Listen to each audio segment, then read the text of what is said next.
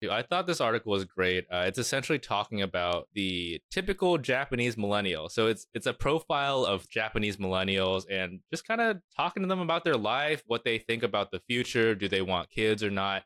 Essentially, a lot of them don't want kids. They feel like they're trapped in dead end jobs. In my mind, I'm like, these are people who just don't give a fuck anymore, and they're just gonna ride it out till the end. No, like legit, they respectable. A lot of them were like, "Oh yeah, like I've spent 13 years at the same company with zero promotions." Like I was just like, "Whoa, bamboo ceiling who?" Yeah. Like, Yeah, yeah.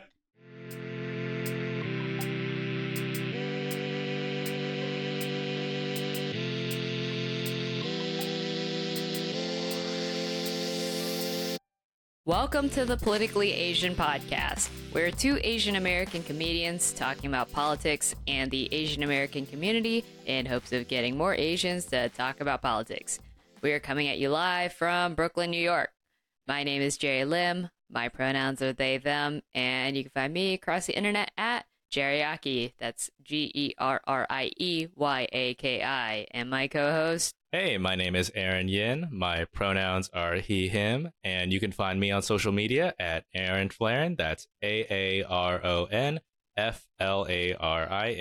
All right. Well, we're going to open with our Practice What You Preach segment. So if you've never listened to the pod, we talk a lot about politics here, but it's also important to do things. So each week we share one thing we did related to politics and organizing. And this week I'll go first. It's only been like 4 or 5 days since we last chatted, and most of those days have been work days. So the most I've really done is support a local small Black-owned business in my neighborhood. I'm going to a wedding this weekend, so I had to get a suit tailored. And for the first 20 years of my life, I've used the same tailor who lives in my hometown. It's like this old Asian grandma from Thailand. And it was to the point where like I would bring stuff home when I visited, and she's, I don't know, she's seen me grow up, and then I'm finally coming to terms that like I need to find a tailor that's like actually near me. So I felt like I should try to find one in my neighborhood instead of maybe one in Manhattan, and I found one like a couple blocks away. She's definitely someone's grandma. And boy, she is one grumpy lady, but she does a great job. So Yeah, that counts. I guess supporting like mom and pop businesses, small Black-owned businesses. Yeah. Yeah. Did they look okay on the internet? There were no "this person steals from their workers" news, right? No, it's literally like, so I went in to drop it off and then pick it up, right? It's two people. It's just like, Oh, okay. it's just like Literally the mom and the pop. Literally, Like, yeah, literally. mom and pop. Yeah, that's fine. Because I mean, we talk about it, but just for listeners, right? I feel like you can't just go based on supporting small, like small Asian businesses is what we talk about normally, right? Because Right. like there are so many businesses that are small, but the managers are stealing from the workers, wage theft through like stealing tips and not giving overtime. So it's almost like you got to be extra diligent when it comes to that now. But that's cool. That counts. Like, practice this in ways big or small. You excited about the wedding? Yeah, it's my partner's friend, so, and we're actually going to Boston, so we're switching places, nice. you and I. Yeah, we're switching places. That's true. Yeah, what about you? Yeah, so I mean, I'm back in New York City now. Woo! I feel like my praxis for the week is, I would say, like a political conversation. So yesterday I had this very long phone call with my sister as a catch up, but it inevitably also got into politics a little bit. I guess for a brief background, my sister and I, we don't talk a lot. She's, I would say, like a moderate conservative, generously speaking. She's like a practitioner of Falun Gong, and for people who don't know, look it up. But essentially, they're very related to the Epoch Times, which is a very conservative paper. And so our conversation started with catch up, but then it quickly went into, all sorts of things around drag queens and book readings and violent left and defunding the police. Every single hot topic that you can imagine started coming up. Critical race theory? Not critical race theory. Okay. I think this week started off more with like drag queens, BLM, defund the police. Why can't people peacefully protest? Why are people stealing and rioting all the time? But to keep Is it that still short, going on? I mean, it was like kind of talking about like Atlanta a little bit, the Oh, cop I city. see. Okay. But my main takeaway for people is that I feel like I made some progress when it came to the defund the police argument. And I Okay. was just telling her defund the police is half of the overall phrase of, defund the police, and then people say, refund the people sometimes. And I think that's a Oh. better way of reallocating, and she didn't know that either. So I feel like that was the only win, is like if you take away money from somewhere, it has to go somewhere else, right? So it was just illustrating that. That's maybe the only highlight of the entire conversation. Oh, that's interesting. I didn't know that was the rest of the phrase. I have always understood it as like apparently defund the police is a watered down version of what earlier activists used to say, which was straight up just like abolish the police. Kill the police. Oh. Yeah. Yeah. I mean, I don't think refund the people is that common, but I did see a sticker of it in like Brooklyn, and I was like, Of oh, course. that's nice, right? Yeah, it's a good phrasing because It I do, rhymes. yeah, it does. I do feel like there's such a struggle with PR, and when you hear the word defund versus reallocate, because reallocate kind of shows you you're taking away from one and giving it to this other thing. Versus defund, people just seem to think the money goes into the ether. Yeah. Like it just gets Thanos snap and gone. It's like that's not true. So yeah, that was my practical thing for the week. Yeah, I mean, that's pretty cool. I was surprised when you told me that you were chatting with your sister. For context, anyone who's listening to this, for the first 2 years of like me and Aaron's friendship, I didn't know he had a sister. And keep in mind, I saw Aaron like at least once a week because we were doing like open mics in the city, and Yeah. I did not know this guy had a sister. I was just like, oh, he's an only child like me. Yeah, no, she's 7 years younger than me, but politically shit. very different, and it does come up a lot more because she's a very avid practitioner of Falun Gong, and I was thinking yesterday how there's so many religions that are very tied to politics. Like when you're a hardcore Christian, there's a pretty high chance you might be really conservative also politically. Similar with this, spiritual movement, Falun Gong, a lot of people tend to be very conservative depending on how dedicated they are. I feel like that's kind of the general trend. Like, if you're a hardcore practitioner or particularly religious, you tend to be Republican or conservative. Yeah, mostly. I've yet to see a hardcore, like leftist Christian, right? I would love to see one. I would love to see one. I would though. love to see one. Yeah. Because like, if you think about Jesus, he was kind of like a communist, low key. Actually, Yeah, for pretty real. high key, but whatever. Comrade JC, yeah. The real JC, yeah. C for comrade. Hey, Jesus comrade. Jesus comrade. Okay. Yeah. All right, let's get into this week's news. This week in Asian American politics, we're going to start with the Prime Minister of India. Narendra Modi is visiting DC. He'll be hosted by the White House, by Biden. They're apparently doing this despite, quote, lingering concerns about human rights in India. DC apparently wants India to be a strategic counterweight to China. Modi seeks to improve India's standing and influence on the world stage. He'll also be meeting with a bunch of American CEOs. I think that's a good place to start. There's a lot of articles and topics about this. Aaron, what are your thoughts on all this? Yeah. That one article talking about lingering concerns, I think, put it the most likely, because there were other articles that were like, yeah, the US and India are meeting despite worries from dozens of sitting Congress members about the country's horrific human rights abuses, as well as suppression of free speech and activism.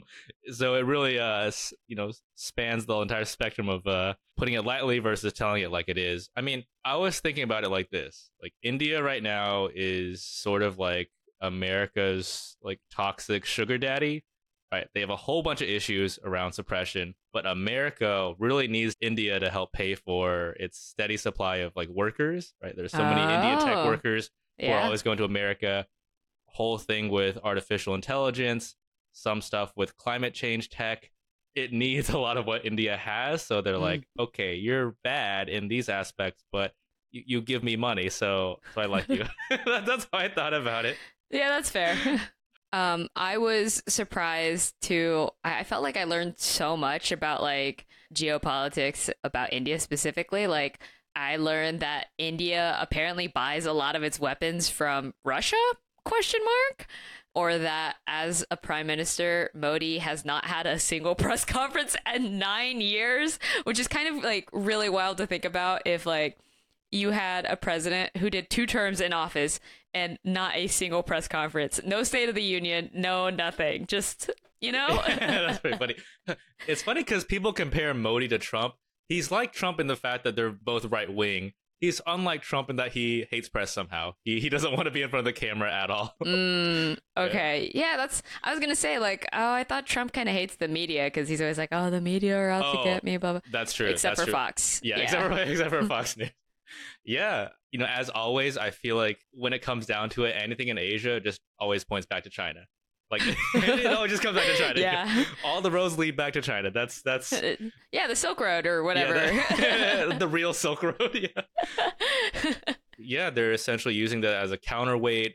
There's a really heavy emphasis not just on AI right now, but quantum computing, supercomputing. So I feel like America is essentially like, oh, I can't beat China. India, you sure as hell can't beat China. But together, we might be able to almost beat China. This sounds like a plot of a movie I've seen somewhere. Yeah. I mean, not everyone in America is happy about this.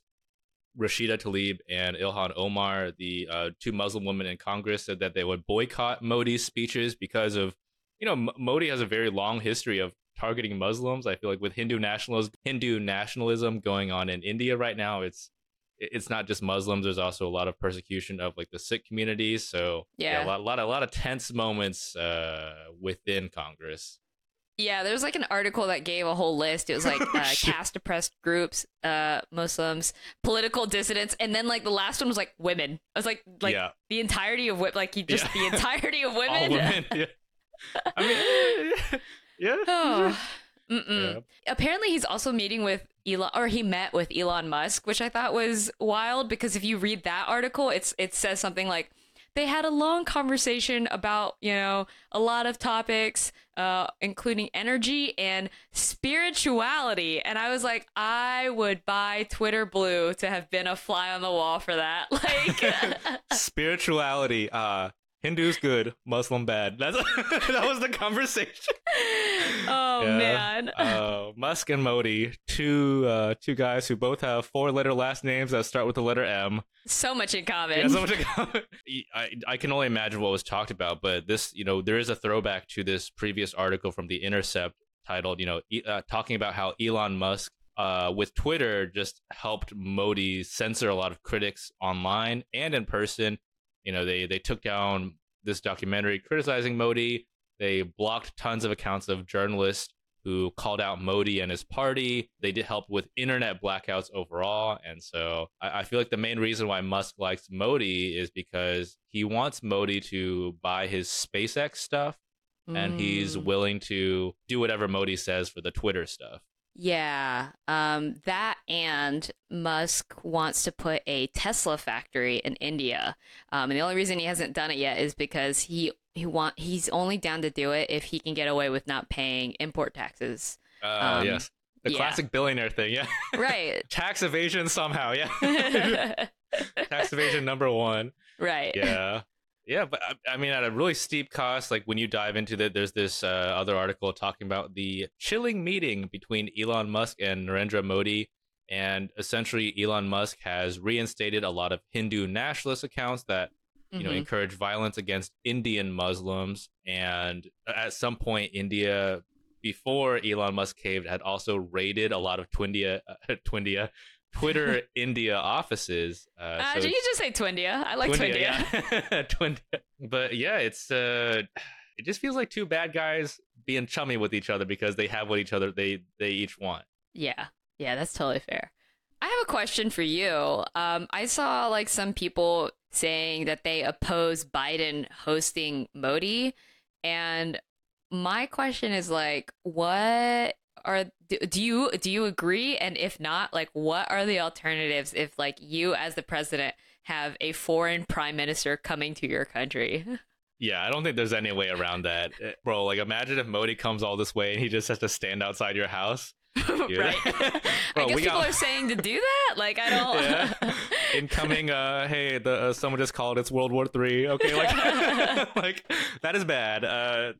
It's just awkward, right? I mean, I feel like it's the same way I think when I think the US hosts China, I feel like everyone starts popping out the articles about like, "Oh, why are you doing this?" But I feel like no matter how bad the good or bad a leader is, it seems like a standard diplomacy thing to still host them. I see what they're talking about though. Maybe you just get demoted to a Zoom call. Oh, Like yeah. no IRL. Even though you're in America, you gotta. Here's my Zoom link password. It's like Y2K's Q19, that 6-letter digit code. Yeah. Oh, yeah. That's right. I think that's really funny. They might as well have done that because like apparently to like the first event in like the press, all the like press and meetings and things, Modi was like 30 minutes late. Like they had to start without him and he had to catch up, which Dude, that's because Biden runs on white people time, man. Modi in the yeah. end, still got to run on like Asian time, POC time. Right. 30 minutes late is that's Modi's Not early. bad. Yeah, That is objectively not bad. that is technically his early by far. So yeah. Everyone's saying that this visit is essentially a litmus test for how US and India interactions will go. How far is the US willing to give up its, preachy values on democracy in exchange for the money and the human workers in tech and all this other stuff. Right.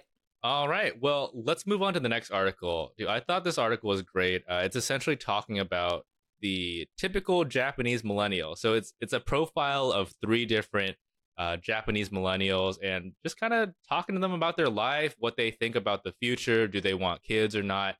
Essentially, a lot of them don't want kids. They feel like they're trapped in dead-end jobs and they are finally living life. I'll kind of start there. Jerry, what's one thought you had about this article? I thought this was an incredible article. I will say my one thought that I'm going to go with, because I had so many, was the line about where they were talking to this guy and he was like, "Oh, my mom told me to never take a loan." And that's so funny because like my parents told me the same thing. Like that's why I didn't have a credit card growing up until like by the time I graduated college. Like when I graduated college is like when I got my first credit card. No credit history. And that principle sticks even still like so hard with me of like not taking a loan, that even if like I'm playing a video game and there is an option to like get a loan so you can like build a castle or what the fuck ever, like in the City Skylines game, I won't do it. I was like, we'll just have to save up. Yeah. That's funny. Wow. I mean, the good news is like when you're good with that kind of thing, then you also avoid pitfalls like Bitcoin and GameStop and all that other stuff. Yeah. Yeah, the pitfalls of just spend it now, you'll get it back later, or Yeah.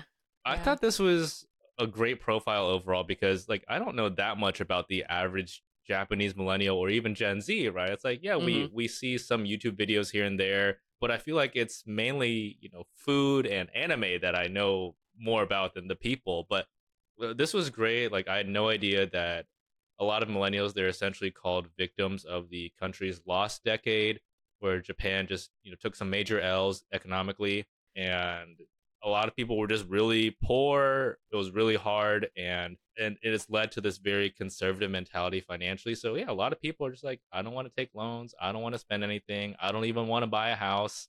There were some really wild quotes in that article. Like there was like one where it was like, between rent, taxes, and paying off his loans, Isechi said he and his wife have almost no savings. I think this is like a 36-year-old, which is like just scary to think about. I think I kind of understand it now. It's like they've been through a lot, right? Not only that, but they've had so many like natural disasters, like earthquakes, the whole tsunamis, nuclear power plant situation. A later quote was like talking about Isechi, the same first individual interview. It said, like many individuals, Isechi is content with living life as it is, happy to stay afloat as they watch their nation endure crippling economic crises and natural disasters. True patriot. Here's a patriot. I was like, this is the epitome of the "this is fine" meme. Okay, like, you're literally just watching your nation crumble, and you're just the dog in the house on fire. Be like, yeah, I'm okay.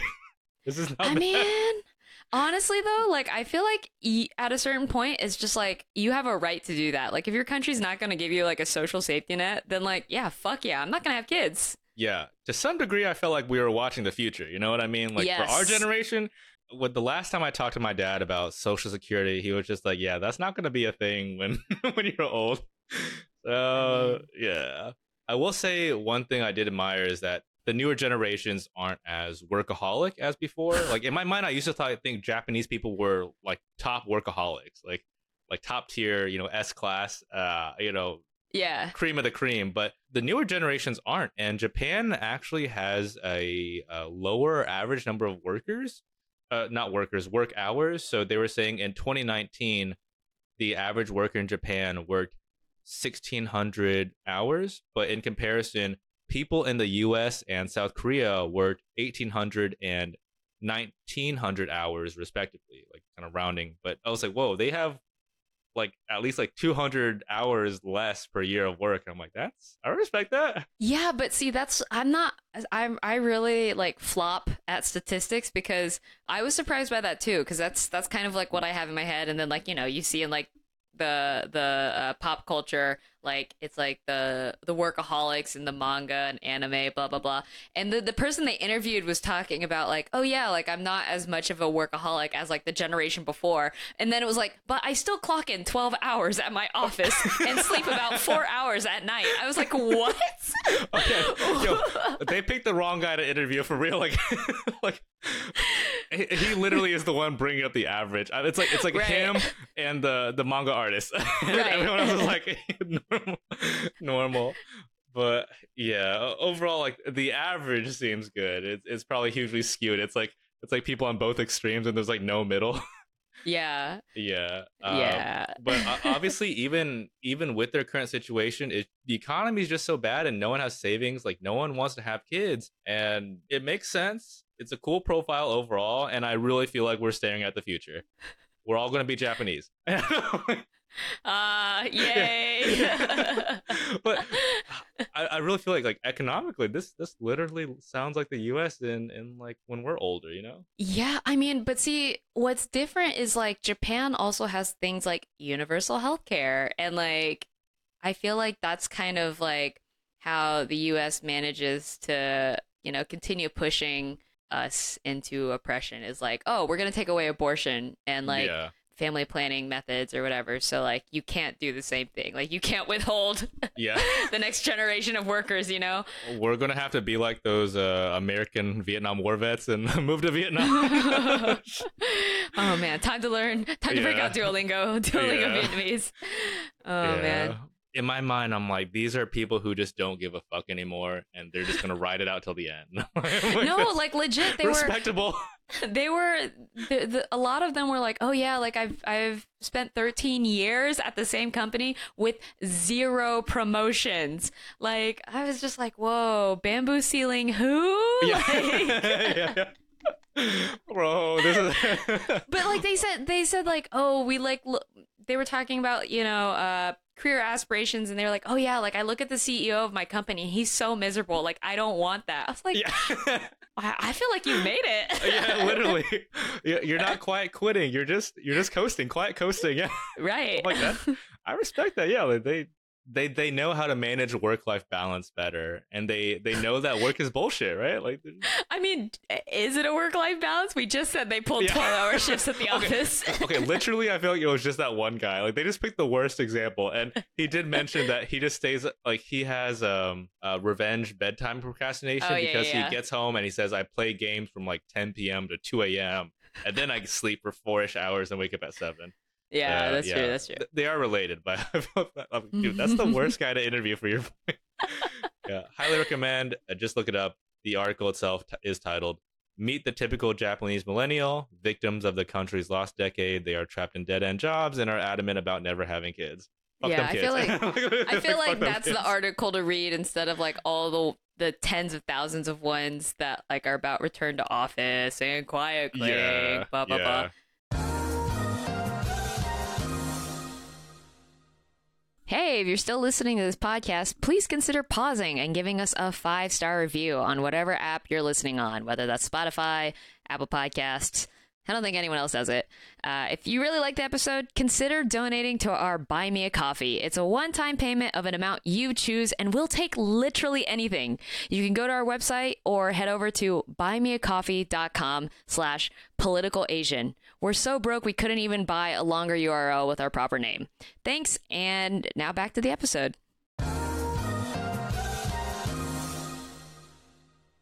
All right, we're moving on to our next article topic. You know what it is. Everyone's talking about it. We're talking about the submersible named Titan. It's got 5 really rich people on it. One of them is an Asian billionaire. It's Whoa. disappeared into the ocean. Representation matters. Yeah, I feel like by the time we're done recording this, we're gonna, more things are gonna unfold. By the time we publish this episode, we're gonna find out that it was actually an alien that took it. But for those of you who like have been living under a rock, I guess, or there's like this submarine that leads expeditions to the Titanic. It went missing. It costs $250,000 per person to sit in this little submersible. Sorry, it should be a submersible, not submarine. Very important distinction, because as a submersible, it's bolted from the outside. You cannot open it from the inside. There are 5 people on this vessel. One of them was the CEO of the submersible company. And then all this while on the other side of the world was a deadly migrant shipwreck off the coast of Greece, I believe. And it had a bunch of migrants who were fleeing Libya, trying to make their way to Italy, I believe. So, Aaron, a lot going on here. Where do you want to start? Yeah, I'd say let's start with the submarine stuff or the submersible stuff, and then we can go to the Greece stuff. Dude, this submersible, while you were saying that, I was like, this is so... I mean, it's like a dollar store submarine, essentially, right? Yeah. It has no full-time, like, crew underneath. It was being piloted by, like, a PlayStation controller. Yeah. Like, this just sounds so bad. And the fact that it's bolted only from the outside, I was like, okay, so this thing is literally a human time capsule. Like, there will be bodies in there. I'm like, this is so fun. I'm like, okay. But, yeah, it just feels like a rich person thing to do that went really badly. And one of the guys is one of Pakistan's wealthiest men, Shahzada Dawood. He was one of... He was, yeah, literally was. I mean, there's no way this should have happened. I'm like, everything that we've heard about this, it just seems really bad in terms of how it was constructed. Previous people who went on it were like, this submarine feels MacGyvered. And I had to look at MacGyver as just this guy who like put a lot of stuff together in a kind of wonky but successful way, but obviously not even that, because this clearly didn't work out. Again, you were piloting this with a PlayStation controller. Some of the ballasts were old rusty pipes, and a guy who had previously been on this said there were certainly many things that looked like they cut corners. Cool. And this is the thing going more than 2 miles deep into the ocean to look at a previous ship that might have also cut corners and sunk in the water. I don't think it's a good idea to name your boat after the sunken boat. You know what I mean? Like, seems bad luck. Yeah, the Titanic and then the Titan. I guess the ick part was how the submersible was built. That's oh man. Yeah, I mean, there's not too much on the profiles of all these people except that they're really rich. One person was a person who had previously been on missions to the Titanic. So I was like, surely this must have looked really bad to you. I'm like, why did you go? I mean, where to even start? One of them, though, like the CEO of the submersible company, his name was Stockton Rush, I think, which sounds like, for any gay men listening, it sounds like a popper brand, if we're being honest. His profile was really wild to read about. I don't know if you read it, but it's like he is the descendant of not one, but 2 people who signed the Declaration of Independence. And really? Then yes, dude. Wow. And then his wife is the descendant of two Titanic passengers, and there's like a New York Times article about it. They were like the wealthiest, quote, victims aboard the Titanic. I was like, yo. Wow. History repeats itself, huh? Truly. You are your great-grandfather's grandson. Look, I just want to say, like, whoever has the death note right now, they are testing it out with some very specific prompts, like literally typing it into ChatGPT and be like, write the most random way to die, essentially, and this is the outcome. That's funny. Yeah. I feel like everyone knew what they're getting themselves into. They signed the waiver that includes death. I feel like in this case, said death 3 times on the waiver, apparently. death. Should have thrown it in for a 4th time, just to, you know? Yeah, I feel like this is one of those cases where it's like a really overconfident tech guy who has this move fast and break things mentality. This time it broke, like, permanently. I'm like, it like imploded, I think, is what people are saying. Yeah, and I guess to move this along, it's really hard to talk about this while talking about this other worse incident that happened where currently almost 100 migrants died. So there was this boat that was taking migrants from Libya to Italy, and it sunk near Greece.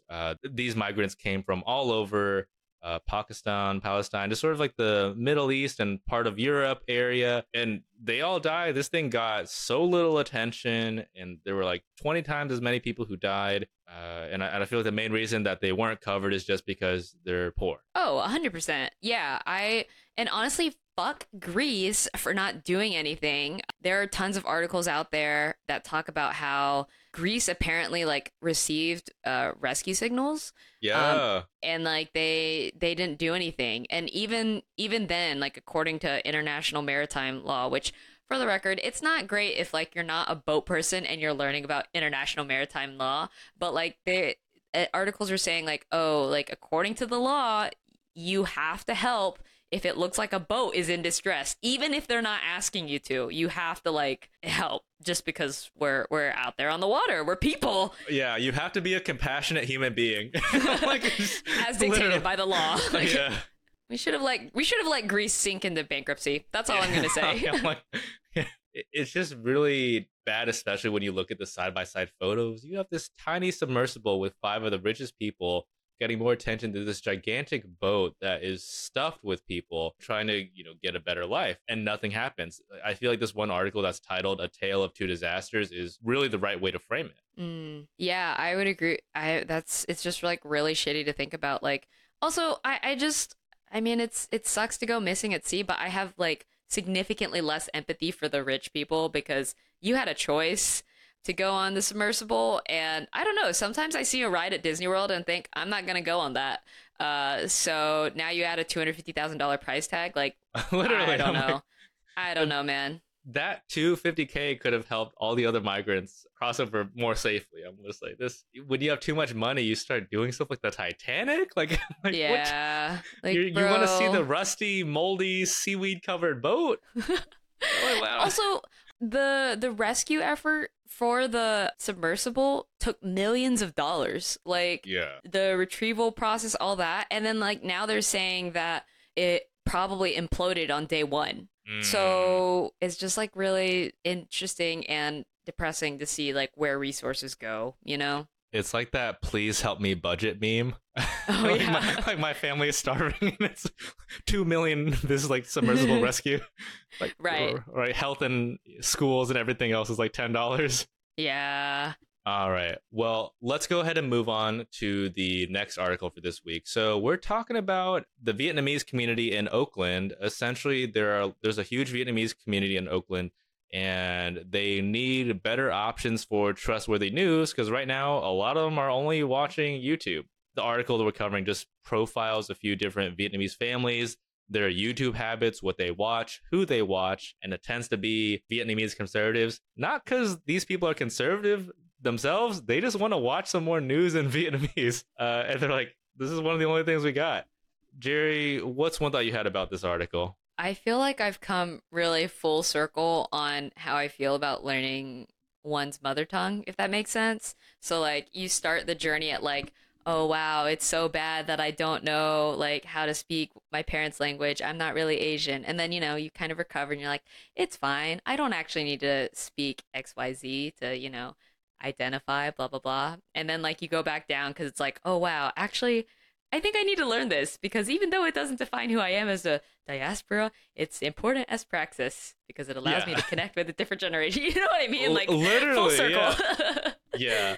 There are a few different people profiled, and one person profiled is named Duyen, Duyen, probably pronouncing that wrong, but we'll go Duyen for now. And she watches this Vietnamese conservative person called Sonia Olala. So just Duyen watches Sonia, but Duyen saying, I just need local news about Oakland, essentially. And she's like, I know this, Sonia's videos are not always reliable. It might be biased, but I just need some local news about my hometown, Oakland. And I'm just like, do you know how fucked it is? So like, you have no way to read the news, so you have to listen to this right-wing pundit in hopes that they mention something about your city just to know what's going on in your city. Ninth circle of hell just dropped. Literally, I'm like, this is, to me, it kind of just reminds me like, yeah, even older generations, they're very online. They really watch a lot of YouTube, a lot of videos. That's the fastest way to get news. It's really hard to get paper newspapers anymore. So, we really just need someone who's tech savvy who can make videos to counter what the right wingers are doing really well. Yeah, I think it's also just interesting because, like, why are all the DIY news stations like always right wing? Like, why can't we just have like a DIY left wing? Like, where are you guys? What's going on? I mean, to be honest, it's probably that pull yourself up by the bootstraps mentality. Maybe right wingers are more like, I gotta do this myself, and they actually do it. Oh man. Yeah. So basically, if you speak Vietnamese, we don't need more articles. We don't need stuff in print. We need stuff that's on video only. So not even online articles. We need the video. We really, really need video. Or just post a video of you reading the news. literally, I'm like, we're losing because we're not doing anything. like nothing video. There's no strong video, Vietnamese YouTube channel that we can point to that's, as strong as some of these like Vietnamese conservatives. Yeah. I mean, like, it's concerning that there are multiple examples of right wing, and it seems like we're flopping and flailing for one example of a left wing media. I do think it was nice. They really profiled this Vietnamese community overall in Oakland. It's like a group of over 100 Vietnamese immigrants who meet every Saturday morning. They help each other get flu shots, do street cleanups, assist each other with voting. Unfortunately, maybe Republican, but I'm like, wow, this is like community care. If we ignore I'm like, oh, if we ignore that one part about voting, but yeah. Yeah, I mean, like, I feel like that tracks too, especially when we look at like older populations, right? They always talk about that during election season, which unfortunately it will be coming up soon, but about like how older people vote. They go out and they come out and vote because they have nothing else to do. Yeah, but I'm like, it's really this community that just needs a little bit better guidance because they really care for each other. They're doing a lot of stuff, and they all talk about how English language media rarely cares about what they're working on. And I get it. It's like, if it's between English media and a right-wing Vietnamese YouTuber, it's like, we're giving our eyeballs to the YouTuber, like take our money, take our attention. Yeah, it's they're like kind of winning by default. Yeah. Well, anyway, moving on to our last topic, we're going to be discussing my favorite thing to talk about, which is ADHD. A new study came out about like how ADHD is underdiagnosed among Asian Americans. Apparently, only 2% of Asian American children are diagnosed with ADHD. I think in that article, I saw a stat that even said in Asia, the rate is 6% of children. So even other Asians in Asia have higher rates of ADHD than here, which is very surprising to read about. Aaron, what are your thoughts on all this? Yeah, they have 3 times the rate. But when I read, I'm like, dude, whenever I see percentages in Asian people, I'm always like, why not 100? 2% ADHD, 100% ADHD.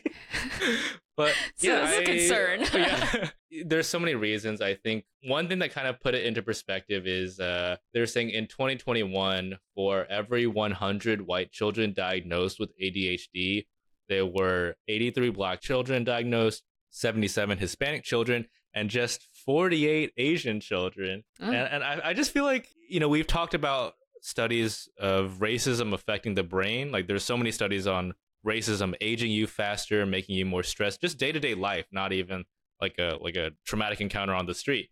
And Right. I'm like, surely even for this, I feel like the non-white population with ADHD should be higher than the white population. I'm like, what do white people have to be distracted by? Is the main thing? I'm just like, what? That's all confused. You have all this advantage, and for what? Yeah. I'm like, what's bothering you on a day-to-day basis to where you can't focus? Like nothing, like that's why you go to the submarines in the Titanic, because you got nothing. No distractions in the submarine. Yeah, but that's why I feel like it's off, right? I feel like every non-white population should be having higher ADHD rates. Oh, that's interesting. I will tell you my theory on why that's the case as someone who is post pre-med. So my theory is because of the screening process to be diagnosed with ADHD. It's really fucking stupid. It depends who's screening you, because I was screened by my PCP, but before her, I saw like a nurse practitioner, and she asked me like a series of questions, and some of them were like really like strange. Like it was like, were you hyperactive in grade school to the point that you were sent to the principal's office multiple times for it? And I was like, no, I would have gotten my ass beat by my parents. What are you talking about? Like it was like really specific questions on like that. But then like when it came to like questions that like kind of make sense with ADHD, like obviously yes. But because I answered no on that grade school question, I supposedly did not have ADHD according to this provider.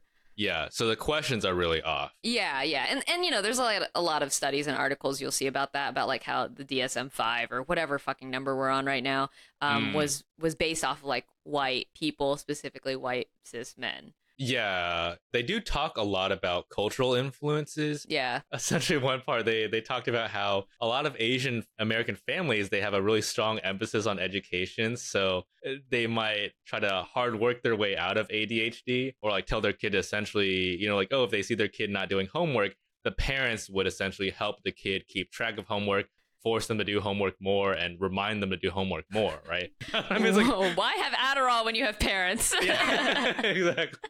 So, I mean, I can kind of see that. It's like, yeah, if your kid is not focused on homework, you might just think, oh, they're being lazy or inattentive, as opposed to ADHD. But, with proper guidance and spreadsheets and tutors and tracking, you too can go to Harvard. Yeah. It's like that kind of thing. I will say I'm kind of surprised though. Like I feel like if you told Asian parents like, do you want to give your kid a drug that will like get them to study and concentrate more? I feel like that's like I am surprised. You know what I mean? Like I'm surprised that there's not more. Yeah. Like literally, why is everyone not doing that? Like, yeah, like I guess like, oh, you want to go to Harvard, but not that bad. Yeah, not that bad. And then we cut to this like secret like Asian American family black market that trades Adderall even though you don't have ADHD. Yeah, that's blame us for the what shortage. Yeah, but I feel like they really emphasize the cultural thing about being like, oh, you don't have ADHD, you can hard work your way out of this. And on the teacher side, they talked about teachers in schools also, maybe believing in the model minority situation. They think Asian kids overall successful, and they wear like rose-colored glasses, and so they only focus on the Asian kids who are doing well, and they tend to treat the Asian kids who are not doing well as exceptions, or they forget about them, so they have a really biased worldview. Oh yeah, that's a good point. I was just thinking of it from like the quote unquote hyperactive point of view. I just feel like in my like working memory, I never saw like someone who would pass as like a hyperactive Asian kid, but like I knew this, like I remember in elementary school there was like this one kid in my class, and he was really fucking smart, but he just could not sit in a desk. Like that was like his thing. Yeah. He sat on top of the desk, he sat next to the desk, he sat like like had his feet up in the desk, like where he was like pinched like a shrimp, but anything but sit normal in a desk. And like, yeah, that guy had ADHD, and I'm sure like I had teachers straight up say that. That's just the Asian sitting posture though, right? Yeah. The leg on the chair. Yeah. That's true. Yeah, I feel like when I hear a hyperactive kid, I'm like, that's some white people shit, you know? That's some, Yeah, like, exactly. like I don't like imagine a white kid like throwing shit in a classroom or running around the literal room, and that's just the norm. I'm like, there's no Asian family that would do that shit. I also feel like white kids, white boys can get away with that. You know, it's like, oh, Oh, yeah. boys will be boys. Like, oh, they're Yeah. just like troublemaker, that kid. Yeah, it's the troublemaker, the school shooter pipeline is like, Right, but like Literally. actually, yeah. actually, I'm pretty certain my mom has ADHD, and she's like, that's cultural factors are definitely a role, because like she just refuses to believe it. But like in practice, she'll be talking about something, and then literally mid sentence, she will change topics, or like I will ask her a question, and she will reply with something completely like not related. I mean, hey, there was that one section that said ADHD is highly heritable, though the exact connection is not that understood. The article that they linked was this like review that they did like a study about twins, and they found out that the heritability of ADHD is estimated at 77 to 88%, which is really high, right? That's passing, bro. Yeah. That's passing. That's passing, yeah. C's get degrees. Yeah. C's degrees. C's get degrees in ADHD. Yeah. There we go. Yeah, so they're very well, can be a strong genetic component. I will say overall, one thing that the Asian interviewees talked about was there not being an Asian ADHD community. Do you find that true in your experience? Do you have Asian friends with ADHD that you talk to about ADHD? Yeah, Aaron, that's you. No, I'm just kidding. No, bro, I've asked my therapist like 3 times, and he says probably not, or you're so high functioning that it's hard to tell. Therapists also, unless like you see a psych, your therapist wouldn't be able to tell, because he also said that part too. Yeah, he said that part too. They always say that part. They always say that part, because they're like, oh, but like at the end of the day, I'm not licensed. Anyway, yes, I saw that line in the article too. For the most part, like I feel like like a subreddit. ADHD is not, you don't know anyone's race, but there is a Facebook group. It's literally called like Aya ADHD. And it's actually pretty good. I haven't used it in a while or like browsed it, but I remember like when I was like trying to figure out what to do during the Adderall shortage last year, it was actually like pretty helpful, and it was like really it's a pretty supportive community. So if anyone has ADHD and is Asian, that's a great place to check out. You still use Facebook. It's like IAYA ADHD on Facebook. IAYA. Should not be AIYA? Oh. AIYA. Yeah. AIEIEIO, like AIYA. There we go. AY. Yeah. I'm not going to try anymore. All right. Well, I think ending on a spelling bee is a great way to end this episode. That's it for now. If you could pretty please give us a 5-star review on Spotify and Apple Podcasts. It's free and takes literally a second. You could probably do it before I finish closing out this episode. Otherwise, you can find us on all the social medias. Just look for Politically Asian Podcast. If you'd like to support us financially because you're super duper cool and you have the means to, you can donate at buymeacoffee.com/politicalasian. Next week, we will have a break because it's 4th of July and we're going on vacation. So we will see you the week after that. And until that next time. Until 2 weeks from now. Bye.